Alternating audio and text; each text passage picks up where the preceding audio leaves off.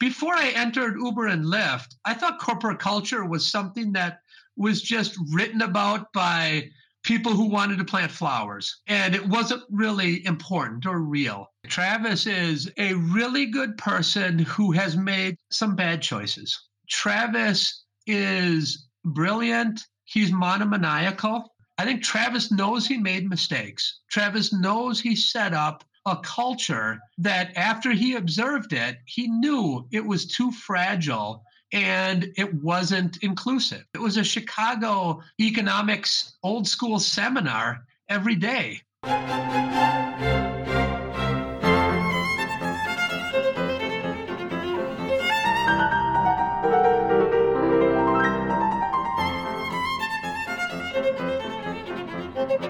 Welcome to a Load of BS podcast with me, Daniel Ross. My guest today is sports nut, almost pro golfer, but primarily professor at the University of Chicago and chief economist at Walmart, John List. Now, just when you thought we were about to dive into the politics of diverging golf tours, instead we're going to turn our attention to ride-hailing companies Uber and Lyft, where John was also chief economist. What was Travis Kalanick really like to work for? John also recently published The Voltage Effect, How to Make Good Ideas Great and Great Ideas Scale, and so we're also discussing how to scale a business, and we bring it to life with the story of the failed Jamie's Italian restaurant chain. John's passion is using field experiments to explore economic questions, and so our conversation is filled with great stories from John's time in the White House, to rideshare, to groceries, and even collaboration with DARPA. Let's get to it. John, welcome to a Load of BS. I'm delighted you're here with me. Thanks so much for having me, Daniel, and I can't wait to start BSing with you. Absolutely, likewise, perfect for a Friday. Now, as one of the most respected and well-published economists in the world, and I don't think that's an exaggeration, John, you've become particularly well-known for your work in field experiments, by which I mean getting outside of the laboratory and talking to real people. Now, it strikes me as axiomatic of any scientific discovery that going into the field is just the most natural thing to do as an economist or academic of any type, right? Like using the real world as your lab seems so obvious. Otherwise, you're just floating in a world of theory and speculation, aren't you? I appreciate that nice intro. Thank you very much. Look, I think you're half right. I think when you deal with humans and any species that is both a product of their internal preferences and they're social creatures, of course you want to explore their behaviors and the effects of your interventions in the real, let's say, situation. But on the other hand, if you're a hard scientist and gravity works the same around the earth and it works the same in the lab, you have these behavioral, let's say, laws, a quantitative law that is ubiquitous, then it's okay to be in certain tightly controlled settings.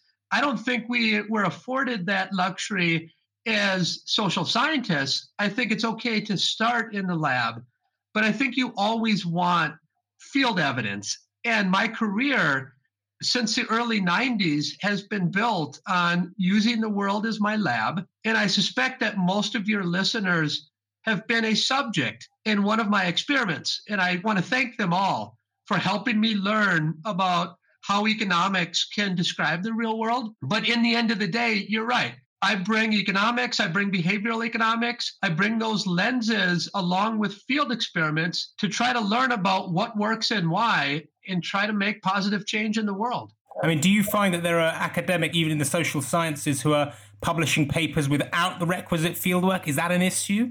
I think if your final goal is to change the world and figure out what works in the real world, in many cases, it's important to start in the lab and to start in an artificial setting that can give us some initial insights. But I don't think you want to stop there. I think if you stop there, we are cheating ourselves. We're not using the scientific method as broadly as we should. So I'm fine starting in the lab. Some of my work does. But if you start and end in the lab, in the social sciences, I think that's a mistake. If you start and then end in the field and then go back to the lab, a lot of times lab speaks to field speaks back to lab in much the same way theory speaks to empiricism back and forth. That's healthy. And that's how we make scientific advances. I think that feels absolutely right and intuitive to me. That balance is critical. One without the other doesn't work. One thing I observe about you, John, is it's the range of with your economics and behavioral science work and interest, both academically and corporately. I mean, is that variety something that you actively seek out? Daniel, I love that. That's a great question and a great insight. So at my point in my career today, I'm searching for ideas, problems, and settings where I can make the most positive change. I recently moved from Lyft chief economist to Walmart chief economist, mainly because the sandbox is bigger. I can take on a lot more scientific questions. And if I come up with some neat solutions, the footprint is just much bigger. I can really affect the world at a much larger scale. Now, when I was first starting my career, early 90s, mid 90s, late 90s, it was more about opportunities. I knew I wanted to use field experiments to help understand economics and help understand and test economic theory. So at the beginning, nobody believed in it. So what did I do? I went to baseball card conventions. And I went to these conventions to buy, sell, and trade because I could fund my own research. And I could also test economic theory in the wild, so to speak. Now, as my way of thinking became, let's say, more ingrained in economics, people started to come to me. In the late 90s, some charitable organizations came to me and said, we need your help to raise charity dollars or to raise philanthropy. Of course, I said, this is a unique opportunity. If we can do this in a field experiment, I will help you raise money. So now I start a research agenda in the late 90s on the economics of charitable giving, which continues today. So I think over my career, I have taken on different opportunities and I've had different goals, in part because my opportunity set has changed over time. Yeah. Maybe we'll come back to your work on charity a bit later, because something that interests me as well. But just thinking about your career path, I wonder then, I mean, you've also worked, by the way, in the White House, which you didn't mention. But having worked there, then you've done both Uber and Lyft. So you've covered the two major players in that category. And now, of course, you're the chief economist at Walmart. I mean, what have you brought? What did you bring from each role to the next? In other words, what does government teach you about taxi supply and demand, which teaches you about grocery shopping? There are a few threads that connect all of these lives. So you're right. I worked in the White House 20 years ago. I worked for a few years for Bush too. And what I learned there was if you sit around a table with really smart people and you use economics 101 arguments, which are very persuasive and very powerful, if you can articulate those types of insights in a way that everyone can understand, you can have very powerful influence. Whether you're talking about climate change, whether you're talking about fair trade coffee, whether you're talking about trade negotiations, it's all the same. What I also learned there is when we tried something in New Jersey and it worked, we always talked about scaling. And we talked about, well, it worked in New Jersey. Will it work in other jurisdictions? And can we scale that? And then when I moved to Uber and Lyft, it was about a two-sided market, but it was still about, can you make economics 101 arguments in a compelling way that can help drive and help decision makers? Yes, you can. But then it was even more about scaling. Around every corner, you had brilliant people talking about their ideas and whether their ideas could scale. But what I noticed was it was slowly moving to more supply-side considerations. And what I mean by that is in government, it was always about the demand side, or who's going to benefit from the idea and what will the allocation of benefits be? You know, will my jurisdiction get it or will yours? With very little thinking about the supply side or the cost side. And I think that's because government is a monopolist. And as a monopolist, you don't care about getting economies of scale and setting up barriers to entry, et cetera. You're just trying to get the benefit flow. So even though it was still about scaling and still about Econ 101 arguments, it was slightly different. And now at Walmart, I'm just getting started, to be fair. I've only worked there for a little over 3 months now, but it's still the same discussions. But what's interesting is if I can make subtle changes in the supply chain, and let's say I can save some fuel. And what I'm thinking about now is my work with Robert Metcalf and Greer Gosnell in Virgin Atlantic Airways. where we help them save millions of gallons of fuel. And that saves a bunch of climate forcing emissions. So that's good stuff. But now if I can do that at Walmart, look at Walmart. I mean, their footprint, if you think about Walmart as a country, they're like as large as Belgium, right? They're the 25th largest country in the nation in terms of GDP. So if you can make those types of insights that we've made in other firms, and then you can expand that all the way out, you have a really good chance to scale and really change the world.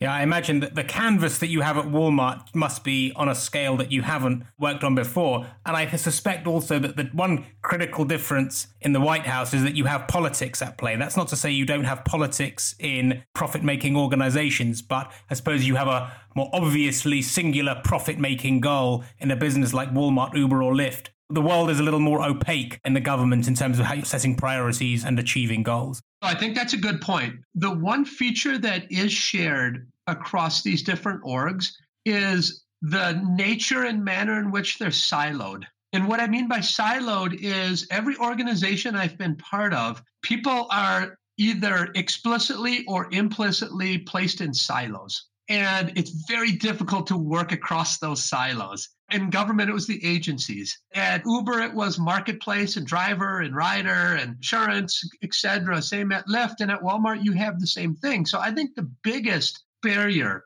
to really making deep cultural impact and change across these orgs is the nature of the silos and how we can break down those silos and learn together.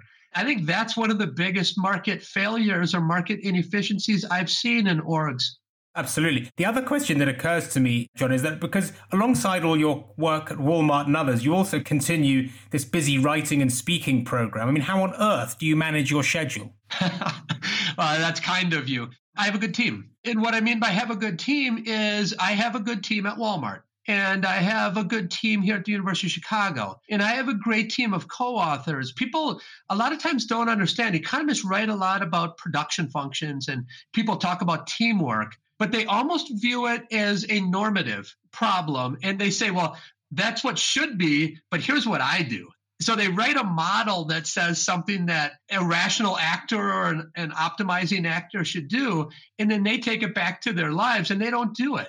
But I do it, actually. So I think about when I hire somebody for my team, most of the time people hire others who look like them and talk like them. That's the last person I want because I'm me already. I don't need another me.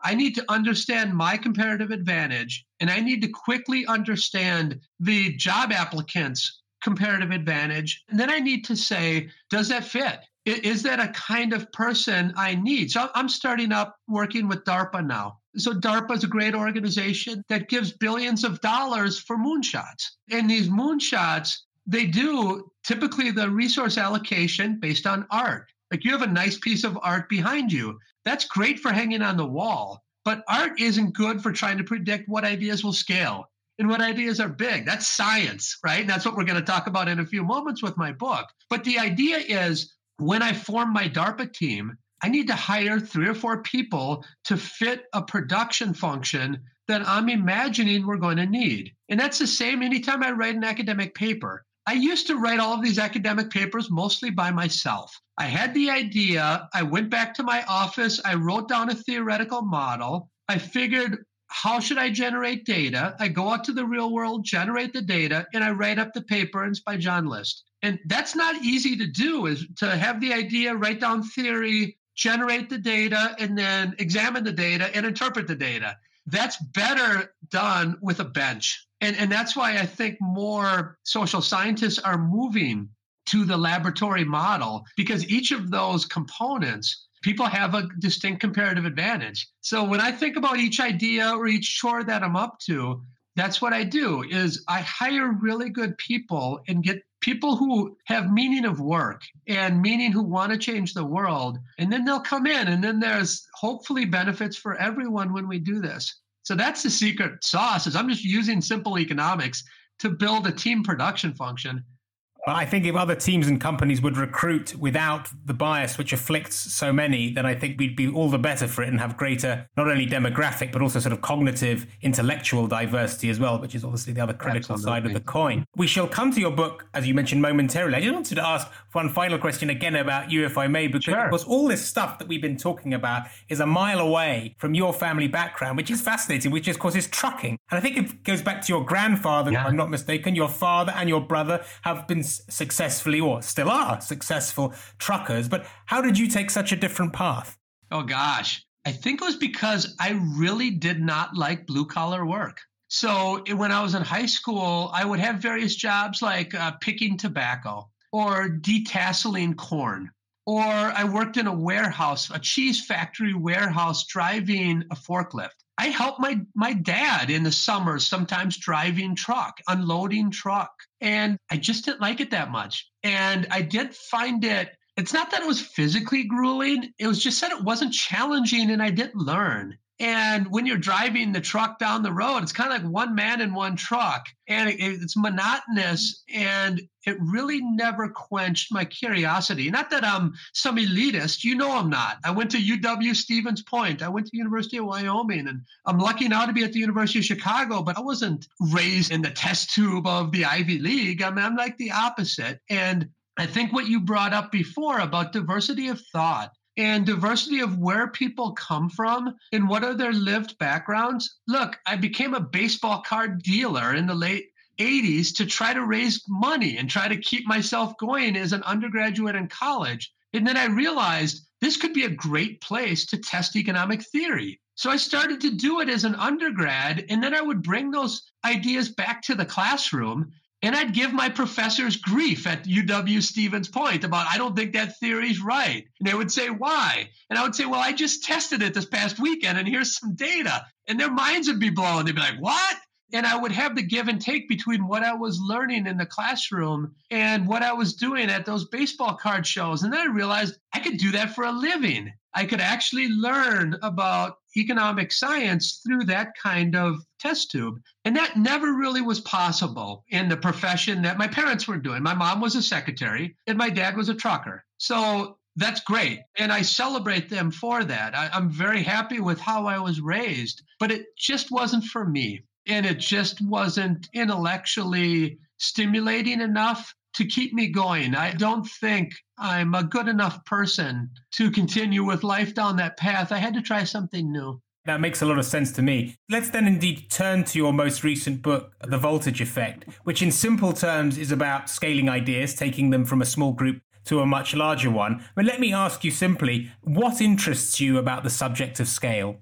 Look, I think the opportunity to change the world in a deep and positive way. Because what I had been doing since the early 90s was essentially like other academics, but I was doing it kind of in a different way. As you mentioned, I was using the world as my lab, but I was still generating data to test theory to write academic papers. And you typically do that in a form whereby you write the academic paper and you then send it out and hope that people read it. So I had done a fair number of academic papers on scaling. And I started to write those papers on scaling in part because I was having trouble scaling some of my own work. In particular, I started a preschool that opened up in 2010. It was a preschool for 3, 4, and 5-year-olds. And I built that from scratch using a bunch of money from a very kind donor named Ken Griffin. And I built the Chicago Heights Early Childhood Center in partnership with Steve Levitt and Roland Fryer. And I built it kind of for 3 reasons. The first, I wanted to help Chicago Heights community because it's a very poor community. I wanted to test the education production function. How should we have young children from poor communities acquire human capital? And then I wanted to change the world with that curriculum. I wanted the thing to scale. So I accomplished the first 2 by 2014.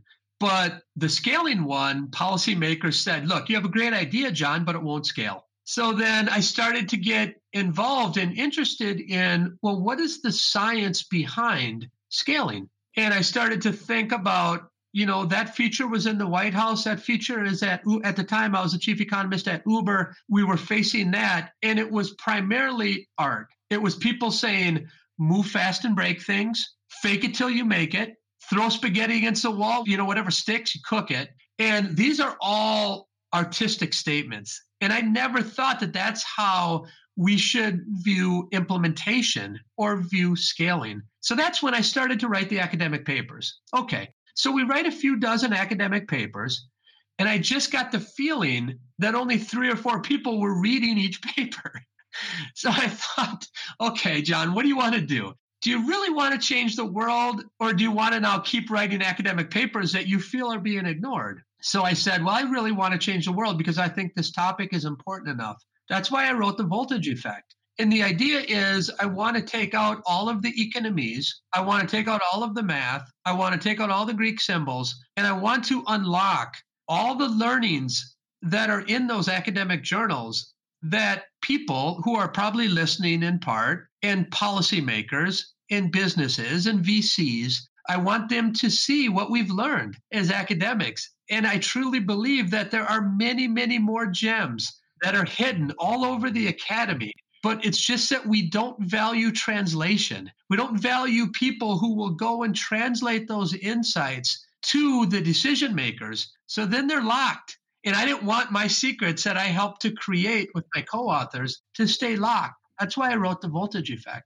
So then give us a sense of what a voltage effect is. Absolutely. So I want you to think about voltage effect in 2 ways. One, what happens in the small is different than what happens in the large. That's the way I think of the term voltage effect. Now, the voltage effect can be a voltage drop, which is what we focus a lot on in our discussions in society. And what that means is it looked great in the Petri dish, but when I scaled it, wasn't so great.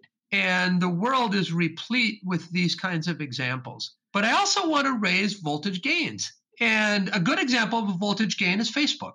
So Facebook in the Petri dish looks okay. Looks like maybe. But when you scale Facebook, here's where we're talking about huge voltage gains, in part because of network externalities. When Facebook is small and none of your friends are on it, it's not very valuable. But when it scales and all of your friends are on it and all of your social acquaintances are on it, that's high voltage. And it's because of network externalities. As more and more people enter, that good or service becomes much more valuable to you. So there are signatures of ideas, and those signatures should be looked at scientifically because some of them lead to voltage drops, some lead to voltage gains.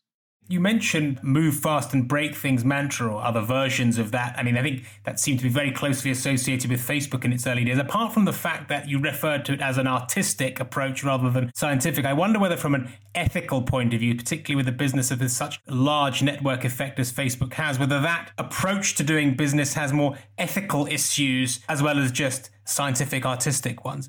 I think when you run really fast and move fast and break things, you do things in an unscientific way that is in many cases difficult to measure the potential damage that you've done to some people or some parties or some groups of people. And you say, well, I don't know. I don't think that was my fault. But when you actually do things in a scientific way and you're measuring, you can detail, which types of people are helped, which types of people are hurt. And you can think in a much more scientific way about how you want to scale. And if you want to scale, there are many ideas that should never be scaled because they never have a chance. But there are other ideas that should never be scaled because of the negative effects that they might have on some people. And you won't know about those unless you do it in a thoughtful and careful and scientific way. In the book, you describe the importance of a business defining its negotiables and non-negotiables, or in other words, the must-haves versus the nice-to-haves. And I really liked the story you told of Jamie's Italian restaurant chain. A sad conclusion to it, for sure. Exactly. Just to qualify that. But this is a story of a failure to scale, which I think will resonate strongly with many listeners of this podcast who are very familiar with Jamie and his range of endeavors. But maybe you can share something of this collapse story as a means to bring to life the difference between negotiables and non-negotiables. Absolutely. So this is chapter 3, and it's really about, are there situational features in the Petri dish or in the small that really made your idea a huge success that you could never replicate at scale. So think about restaurants. Several restaurants around are littered all over that open one restaurant, they kill it. And then they say, well, look, we have $1 million in EBITDA with this one restaurant. If we had 10 of them, we'd have 10 million. If we'd have 100 of them, we'd have 100 million. I'm here to tell you that if that initial success was because of the unique chef, you're dead. Unique people don't scale. Unique people think they can teach others to be unique. Won't happen. Now, if that initial success was because of the ingredients, and you can get those ingredients at scale, right? Those are the non-negotiables. The non-negotiables are you need to have these great ingredients. And if you can get those at scale, you got a shot. So the first part of the book is, does your idea have the signatures of something that has a chance to scale? The back half is about execution, but let's stick here for a few more moments, because think about Uber and Lyft. You have Uber in London. So if you needed Michael Schumacher or Danica Patrick to be a driver, you're dead, right? Because those are unique humans. Uber works in part because everyday Joe, everyday Jane can get behind the wheel, and you don't need a special input there. But to scale to the next level, let's be honest, they're trying to do autonomous. And that's to get over this 80% fee that they really pay to the drivers. But that scales because drivers, they have a lot of substitutes. So now let's go back to my pre-K that I started. I had to hire 30 teachers in that pre-K in Chicago Heights that I mentioned earlier. Started a pre-K, had to hire 30 good teachers. Let's say I tried to scale that around Chicago. That's what I call vertically scaling, because I try to scale the idea in the same input and output market that I used for the Petri dish. Now I have to hire 30,000 good teachers. That's a lot different story than hiring 30. It's easy to hire 30 good teachers, nearly impossible by keeping in check with the budget to hire 30,000 good teachers. So what I should have done is I should have tested my program with the kinds of teachers that I'm going to have to hire at scale. That means lower quality teachers than what I used. I didn't do that because I wasn't thinking ahead in terms of what are the inputs that are important. It's a good teacher. What are the inputs going to look like at scale? They're going to be much lower quality than I used in the Petri dish. This is a problem now because I'm answering the wrong question in the Petri dish. I'm answering the question of, with the best inputs, does my idea work? That's a great academic exercise. It's a great efficacy test. But as social scientists, what we typically do is we do that efficacy test and we write it up and we forget to tell everyone else it was an efficacy test. So we do an A/B test and we don't really answer the question that we need to answer if we want to change the world at scale. So my suggestion here is add option C. What option C is what I call critical scale features. Do your A/B test, that's great, but bring in some of the flaws of what you're going to face or the constraints that you're going to face at scale, whether it's because of financial constraints, regulatory constraints, human capital constraints. Bring those back to option C, and let's see how good your idea does with what I call policy-based features, because we should be generating policy-based evidence. And that's chapter 3. In the case of Jamie Oliver, there were a variety of factors which led to the downfall, some of which were management driven. But I suppose, the correlative might be you'd say, well, if we started with a lower quality set of ingredients and the bar was set lower, I mean, that might have also failed the business as well because no one would have come in the first place. Who knows?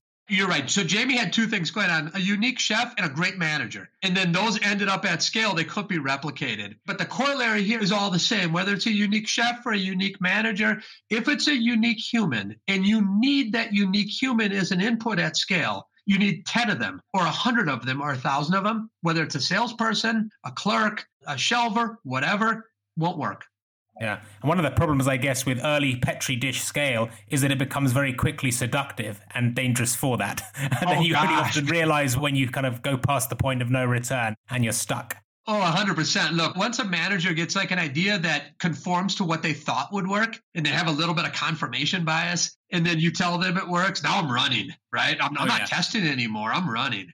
We are jumping around big ideas, but I want to just touch on some of the other themes you talk about in the book. And one of the other key tactics you discuss to help businesses think about operational efficiency, of course, is the concept of marginal gains, a very established economic principle, but it sounds quite poorly understood in many business settings. And you've, of course, have applied it in project cost benefit analyses in the White House, as well as at Uber and Lyft. But just explain to us, if you would, what's the power of this idea?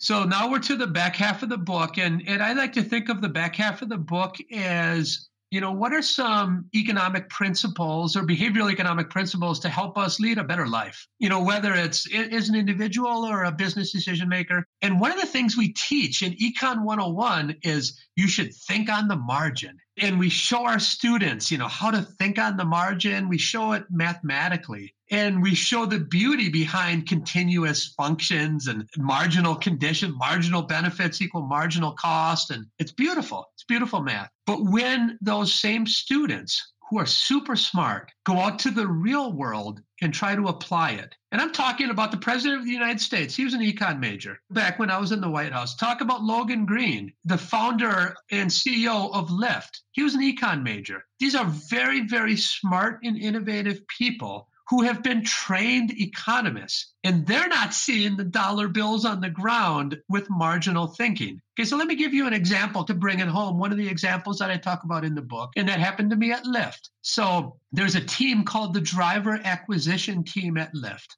and their job is to bring in new drivers. Uber had a driver acquisition team too. So to make the platform work, you need a continuous flow of new drivers coming on the platform. So what did they do? They looked at mounds and mounds of data. That's good, right? We should be data-driven and evidence-driven. And they looked at these two different venues in which they acquire drivers. One is they place Facebook ads. So they looked at the data and said, look, the last 1,000 drivers that we brought in using Facebook ads, they cost on average $300.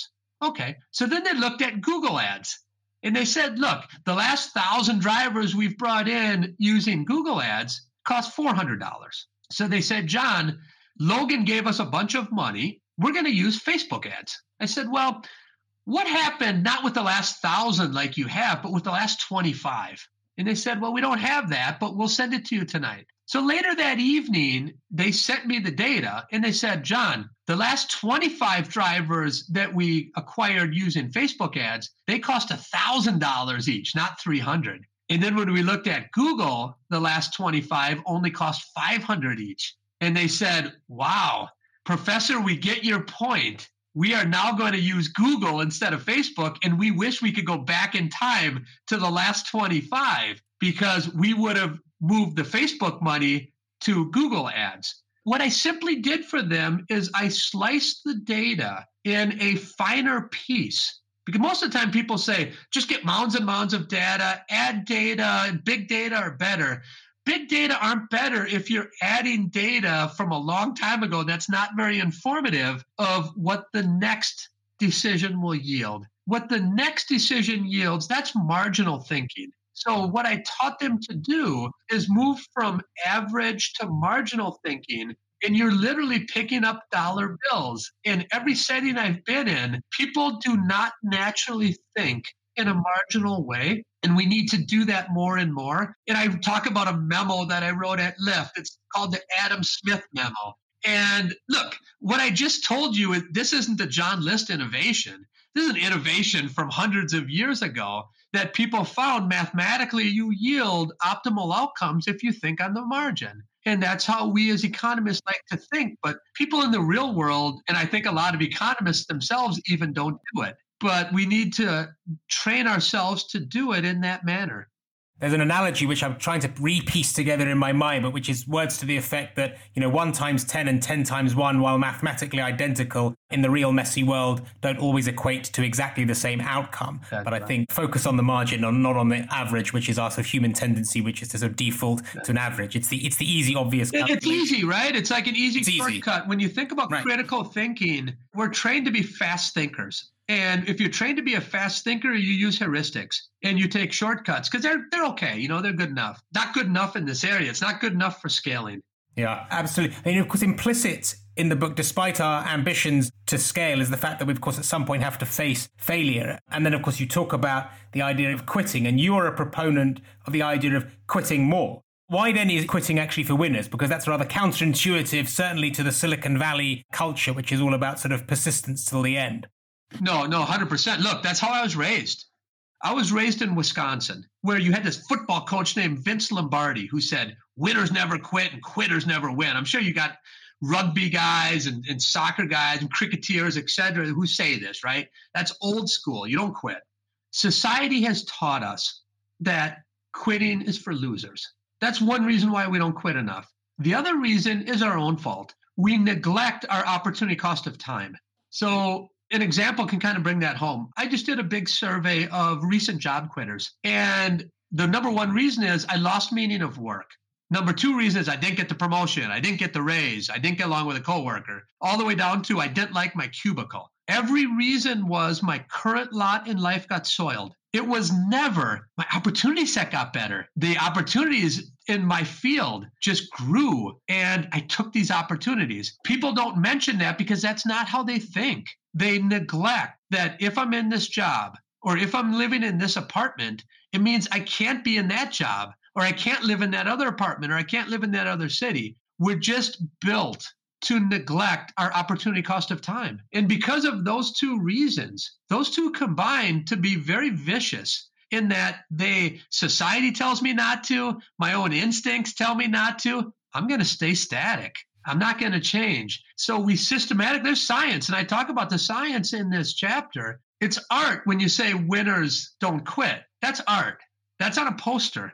You probably had an inspirational quote at one point above your bed that said something about not quitting and persevering, et cetera, et cetera. I think Einstein had it right. Look, if you keep doing the same thing and you keep having failure over and over again, that's a definition of insanity. So what I'm telling people in businesses, dig in the hole for a while.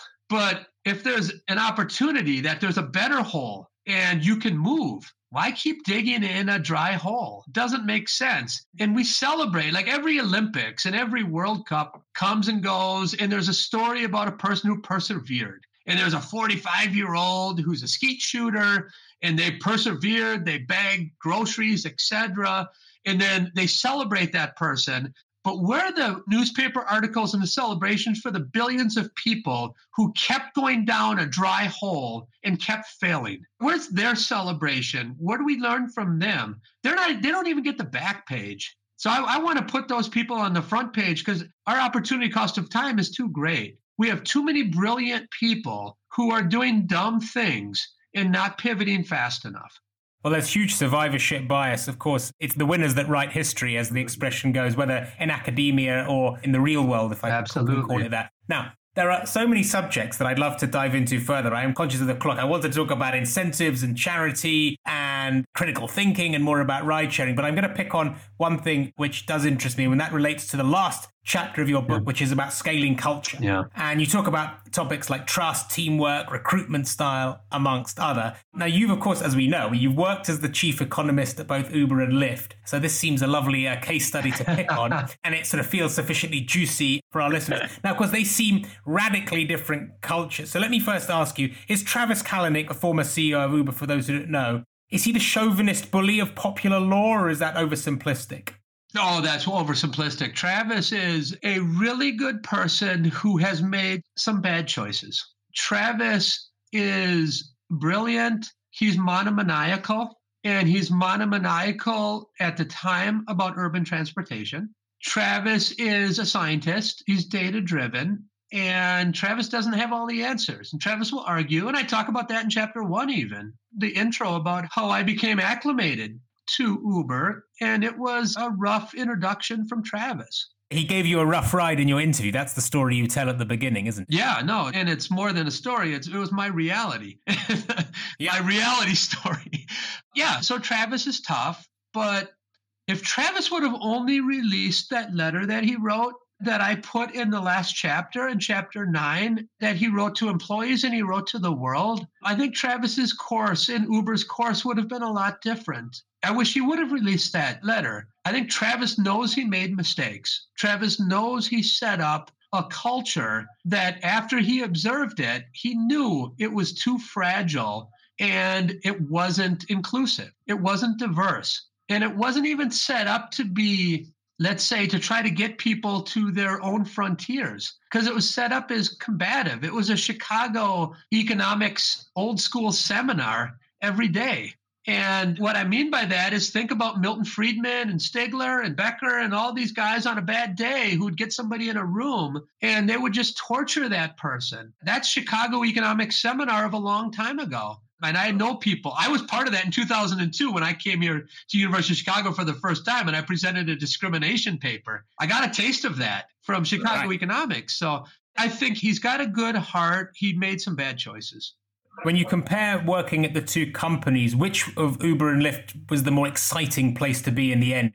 They're both wonderful in their own way, but I would say it was more comfortable working at Lyft, but it would be more exciting working at Uber, in part because it was still pretty early on when I started there, pretty high growth phase, private company, have aspirations to IPO. Growth is just astounding. And ideas were bouncing off the wall. Data was being used for every decision. And I think they were both exciting in their own way. And I think I truly learned about, you don't really learn about the value of culture until you live through it.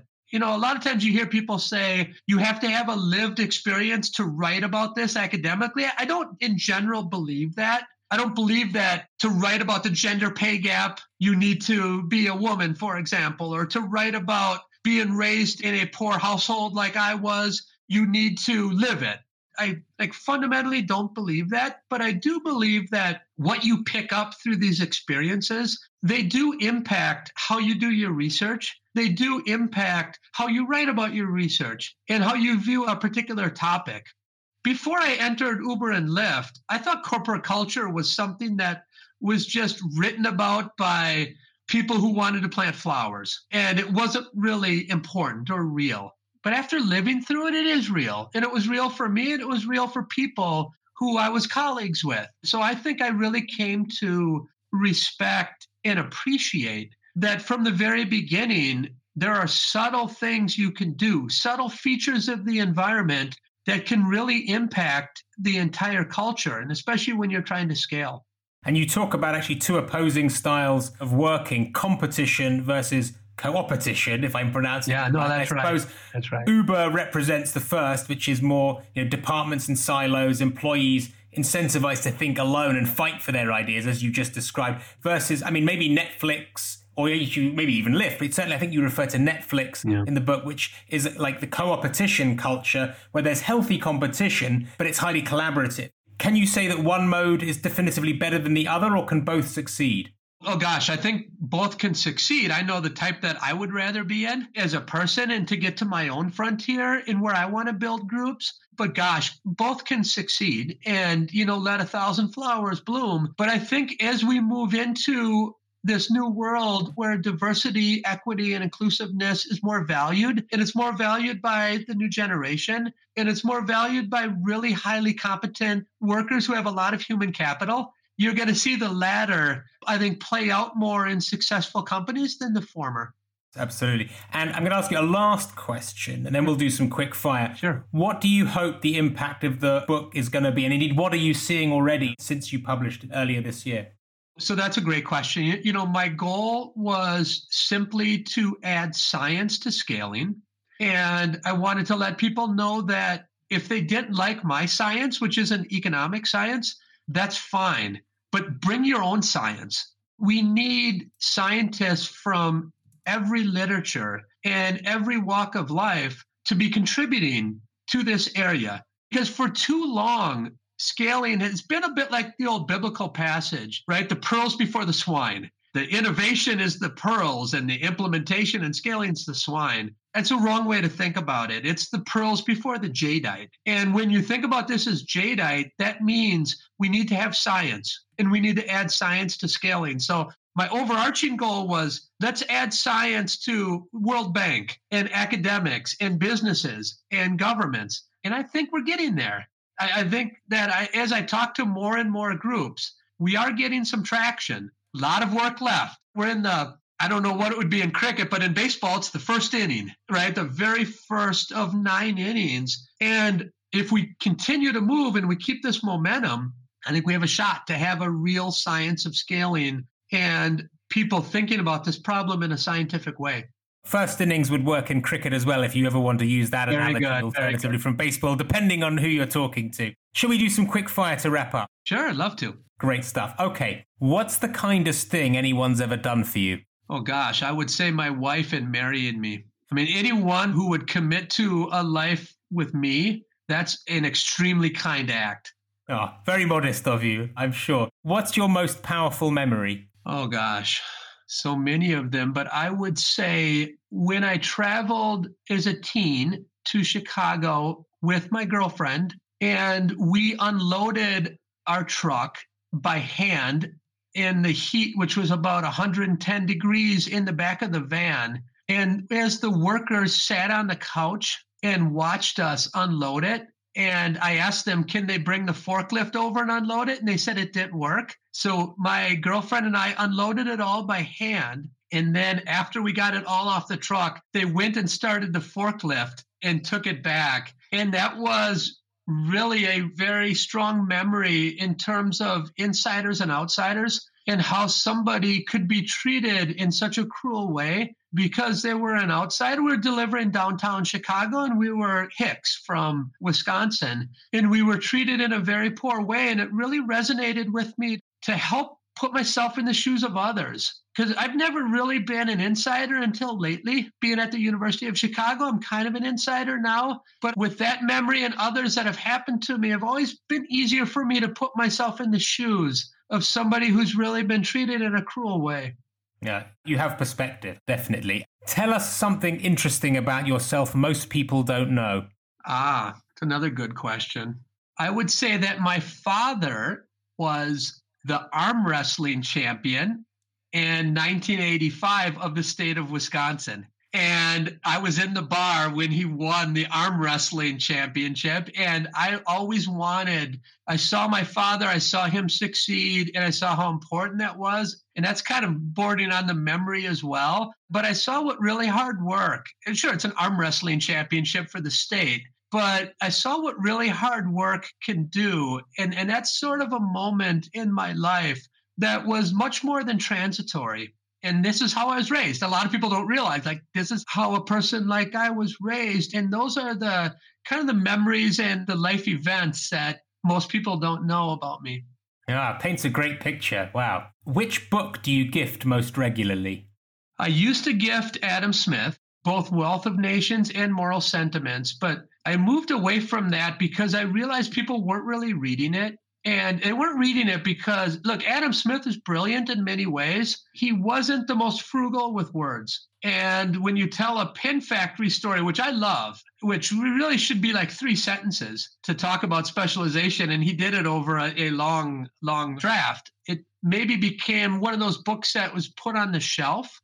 And it was a signal rather than something to acquire human capital. So I began then to start sending more recent books. And one of my favorite is 30 Million Words, which my wife wrote. So that's a book that is about early childhood. And that's become my new favorite, is to gift that, because a lot of my gifts are now with colleagues who have children and they just had a new baby. So that's my favorite baby gift.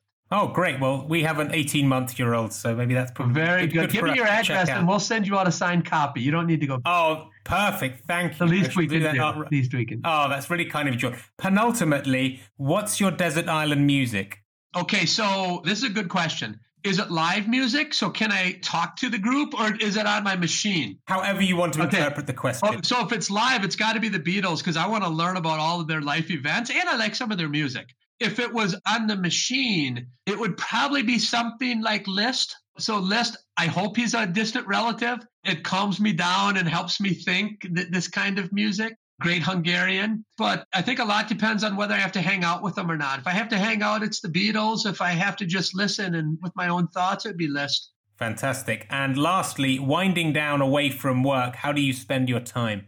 Oh, gosh. So it was coaching my kids' sports teams. And that was more of a wind up, though, because as the coach, It would wind me up. I'd become a little bit too competitive. Now it's become biking on the lake with my wife and also reading. Now, when I read, though, I tend not to read popular books. I tend to read textbooks, and I tend to read academic papers. So really winding down is reading a textbook. Either it would be a math book or an econ book, or if I want to branch out maybe a little bit in psychology. I like reading old psychology books like Vygotsky, and I don't want to give away too many secrets because I'm writing a new academic paper on some of the old psychological texts. So those are kind of what gets my attention right now the most. Fantastic. Well, with that, John, let me thank you enormously for spending time with me today. I think, the sheer breadth of your research and reading interest is astounding, and your curiosity to understand, I'd say, the human condition in all its quirks and eccentricities is really inspiring. And I should add that John's latest book, The Voltage Effect, as we've discussed, has become, or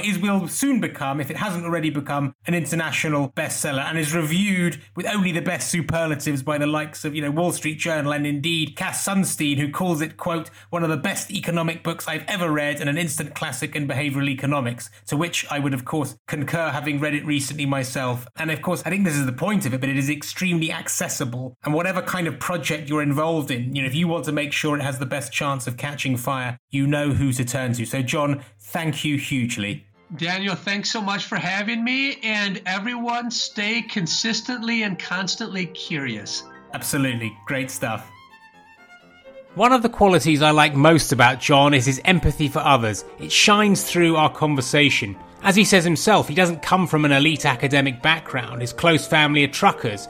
And so while John is on the inside at Chicago now, he hasn't forgotten his roots. I can't help but feel his formative experiences enrich all his work in the field. Now, next week we are switching gear, and I'm thrilled to announce my partnership with top BS consultancy BE Works. Now, over the coming weeks, and actually picking up neatly from John's work in the field, we're going to explore together real-life behavioural science in the field to understand how today's practitioners are doing it, what the biggest problems to solve are, what we're getting wrong, and where we're making strides. It's time to move away from small nudges and think about impact at scale. Now, first up, I'm going to be sharing the stage with BE Works CEO, and that's the fabulous Wardah Malik, to set the scene and get stuck into some of these issues. I really hope you'll join us.